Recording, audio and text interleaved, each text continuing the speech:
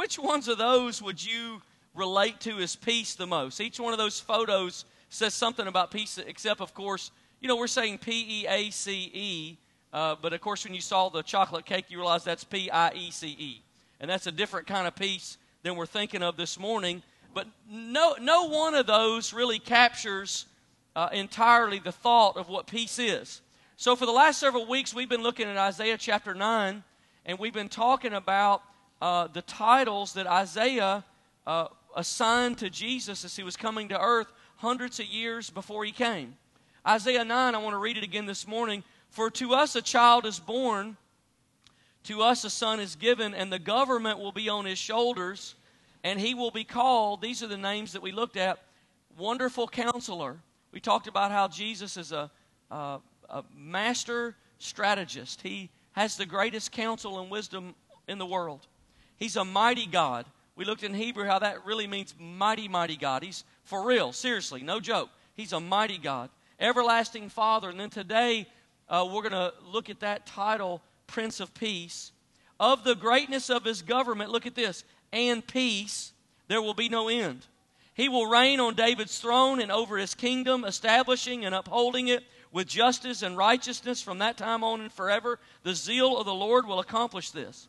Now, some of you are really good at sending out Christmas cards. I've never really been good at it, but I appreciate people that are. But I have a Christmas card this morning, and I found one that I think says something about this Christmas message and Christmas season. It says on the front of it, peace on earth. And if you open it, it says, the Spirit of the Lord bless you and yours with the present of peace this holiday season. Now, I don't know whoever thought that purple and gold, maybe an LSU fan, was really a good, Christmas motif. But this card says to me, it represents to me kind of how in our society we throw this idea of peace on earth around. We just sort of, kind of like birdseed at a wedding. We just sort of throw it out there all the time. Peace on earth. And if you're watching a beauty contest and Hopeful is interviewed before the crown is announced, she's likely to say that, one of her greatest goals in life is to work for peace on earth. But if you were to also interview, say, maybe you see a member of the Taliban who is under cloak and whose voice is distorted so that his identity might be protected, that person's peace on earth might be defined entirely different.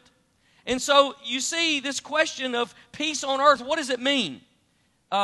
It means different things to different people, but when Isaiah proclaimed this about a Savior was coming to the earth and he would bring peace, it was nothing short of explosive. You've got to sort of hear it the way that it would have been heard the day that Jesus arrived. When the angels appeared to the shepherds outside of Bethlehem and they were singing peace on earth, goodwill to men, a baby was born that would bring that peace to earth.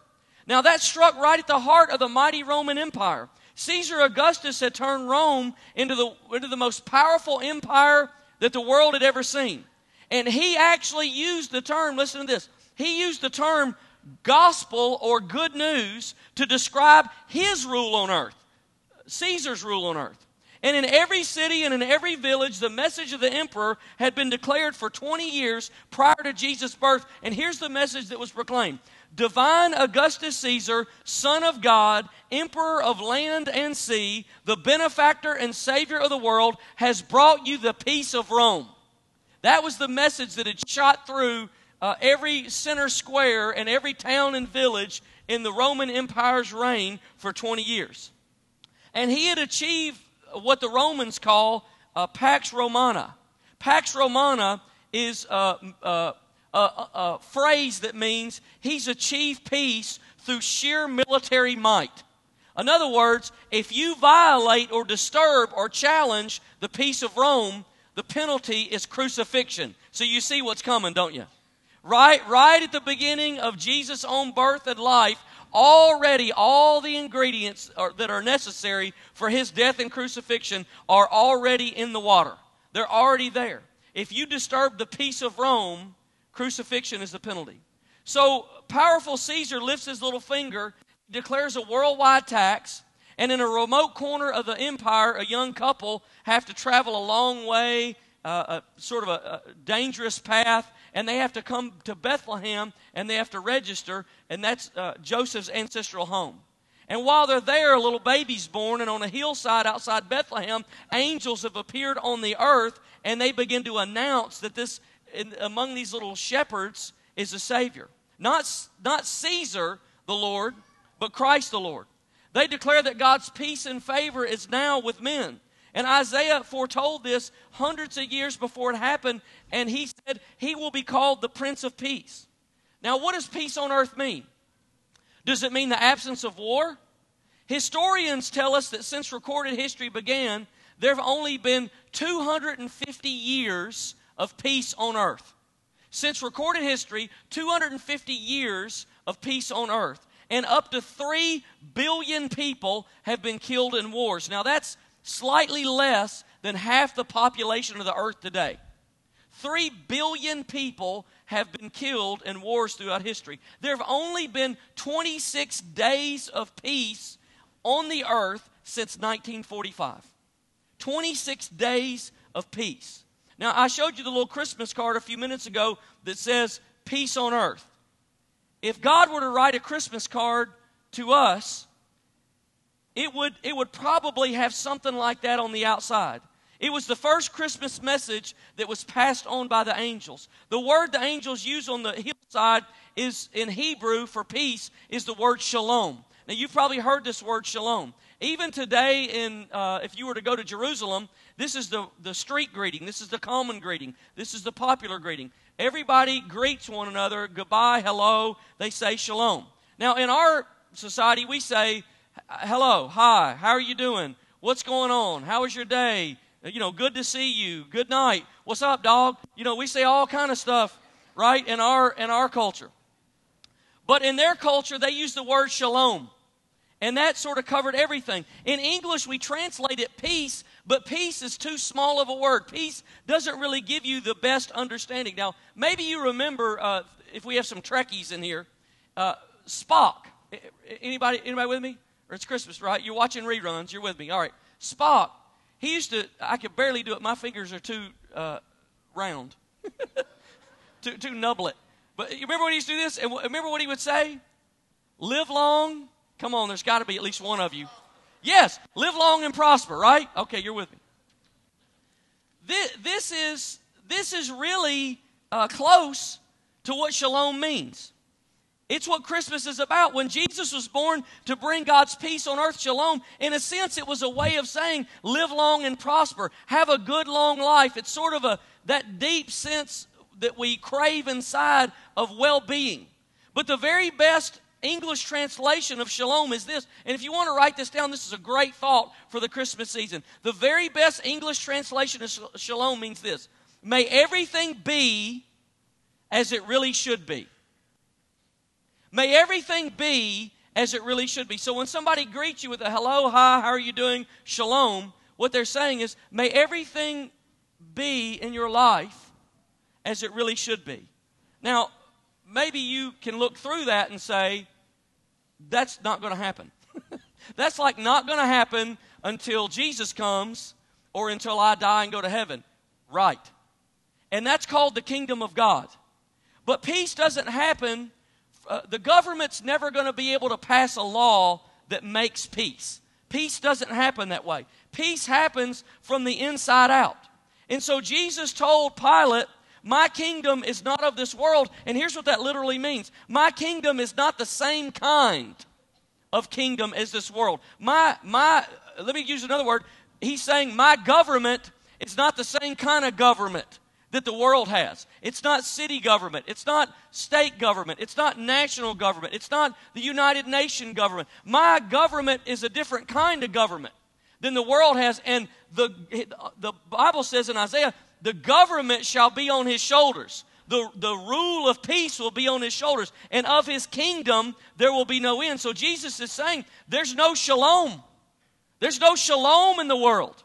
Things being as they really should be until something happens on the inside of a person's life. When something happens inside, then there's shalom. Then things are as they were meant to be. things unfold and things work the way they're supposed to work. So inner peace means God wants us to know His peace, His shalom in our heart, in a world where we're guaranteed to never have it.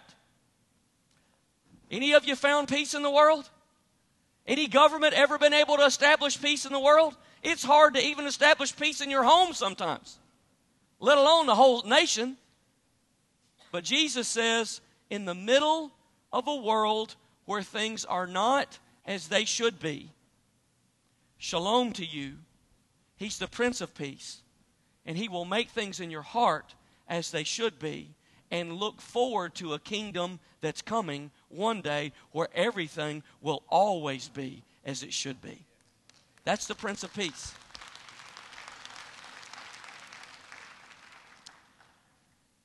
One morning, a man woke up early to read the newspaper, to look for some time alone because he had small children.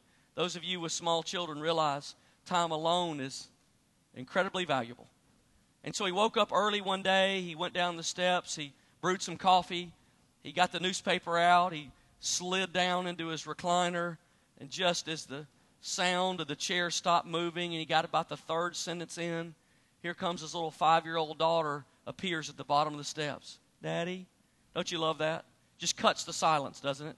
Daddy, what, baby? I'm not sleepy. Well, go back to bed, baby. I'm sure if you just go lay down, you'll get sleepy again. No, I won't. Well, Daddy wants you to try. I don't want to. Okay, we're not going to win this, right? So no amount of coaxing is going to work. So the dad came up with a plan. He looked in the paper and he saw there was a picture of the globe, of the world. So he said, come on over here with Daddy. And he took some scissors and he cut the world up into pieces. And he took her to the kitchen table and he sat her down. And he said, okay, here's some tape. Here's all the little pieces of the world.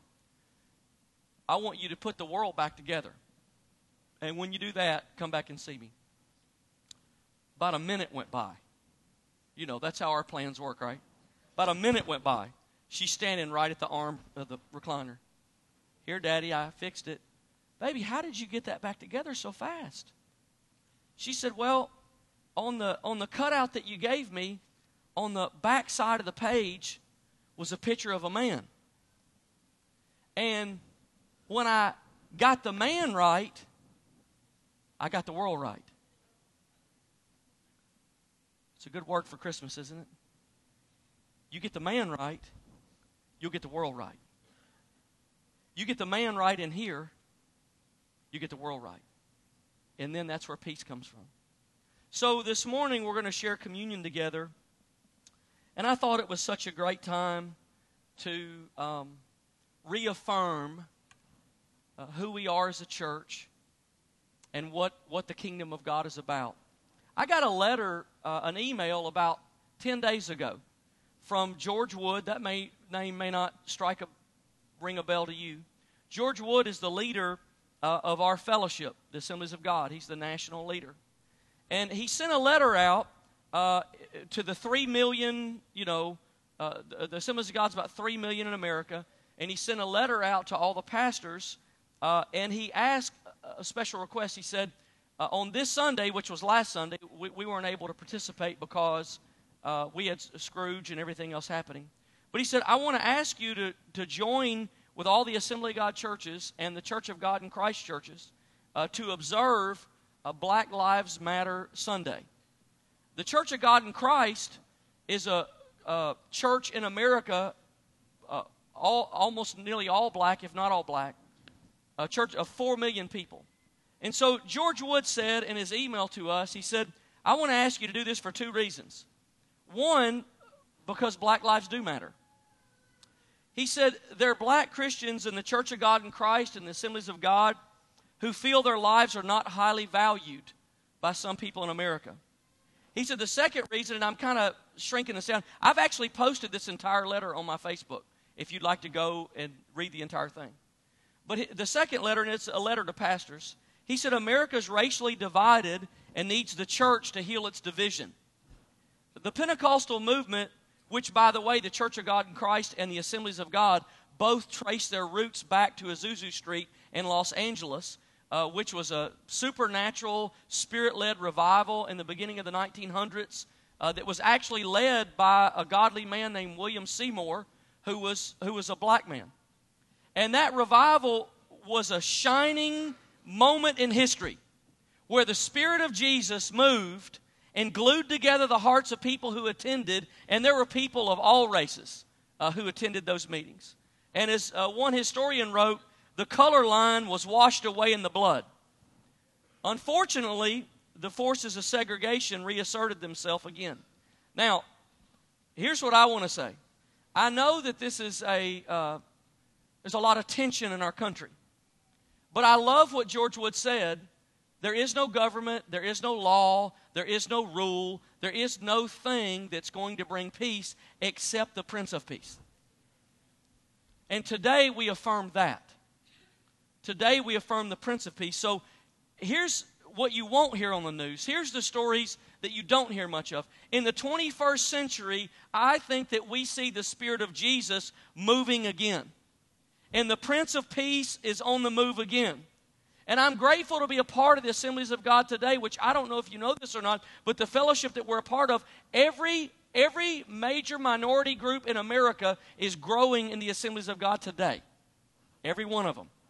The Assemblies of God is quickly moving into becoming a very, very diverse church. The AG's leading the way in that diversity. Now, I'm also grateful to be a part of a local church where everybody's welcome. I'm grateful to be a part of a people regardless of age or race or background. Everybody is welcome in this church, and that's been the testimony of this church in this city and around the world. Everywhere we go on the mission field, all the countries that we go to, the testimony of this church is that everyone's welcome. And I'm very grateful for that because I think that's what this table means. Jesus didn't die for one kind of person. Jesus died for every kind of person. And what's the story? If you get the man right, you get the world right. At this table, we get the man right. And from that, and only from that, if the church has a place of leadership today in the American culture, it is here. There are no other answers. I don't have any, and I don't know anybody that has any. But we have the answer. And that's the Prince of Peace.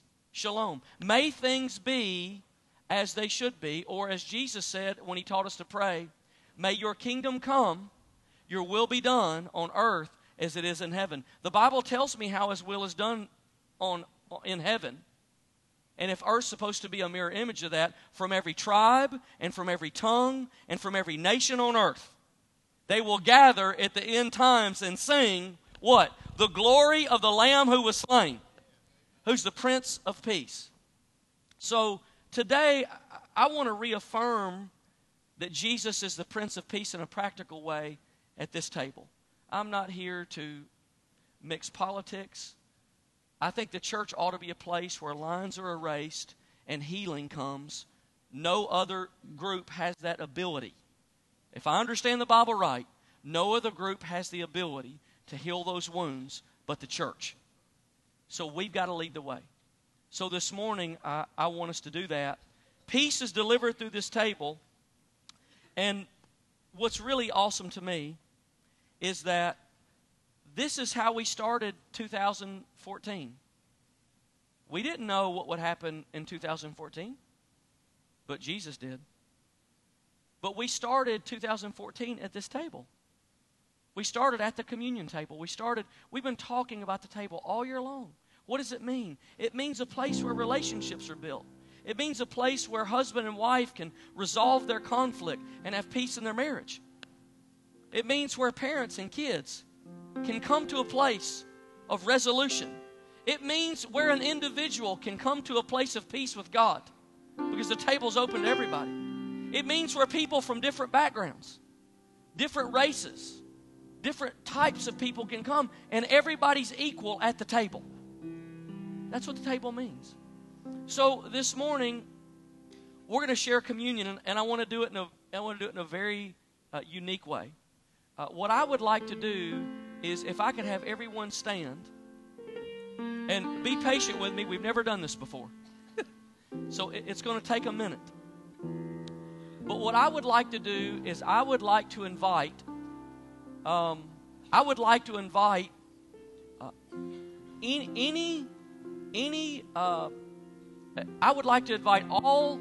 non-white ethnicities. If you would come, I want to honor you today. And if you would come to the table first, here's why. The majority of this county is white. And I think the burden rests on the majority to make it clear that everybody's accepted. I think we have to take the lead. And so this morning, I want to ask you, African American, Hispanic, we have 8 or 9 nationalities in our Hispanic ministry here, Asian. And here's the cool thing about Kingwood Church. To do that, you almost actually have to leave. You have to leave friends, right? You say, I never thought about it that way before. But I want to invite you to come. Would you come now and join me? We want to serve you first.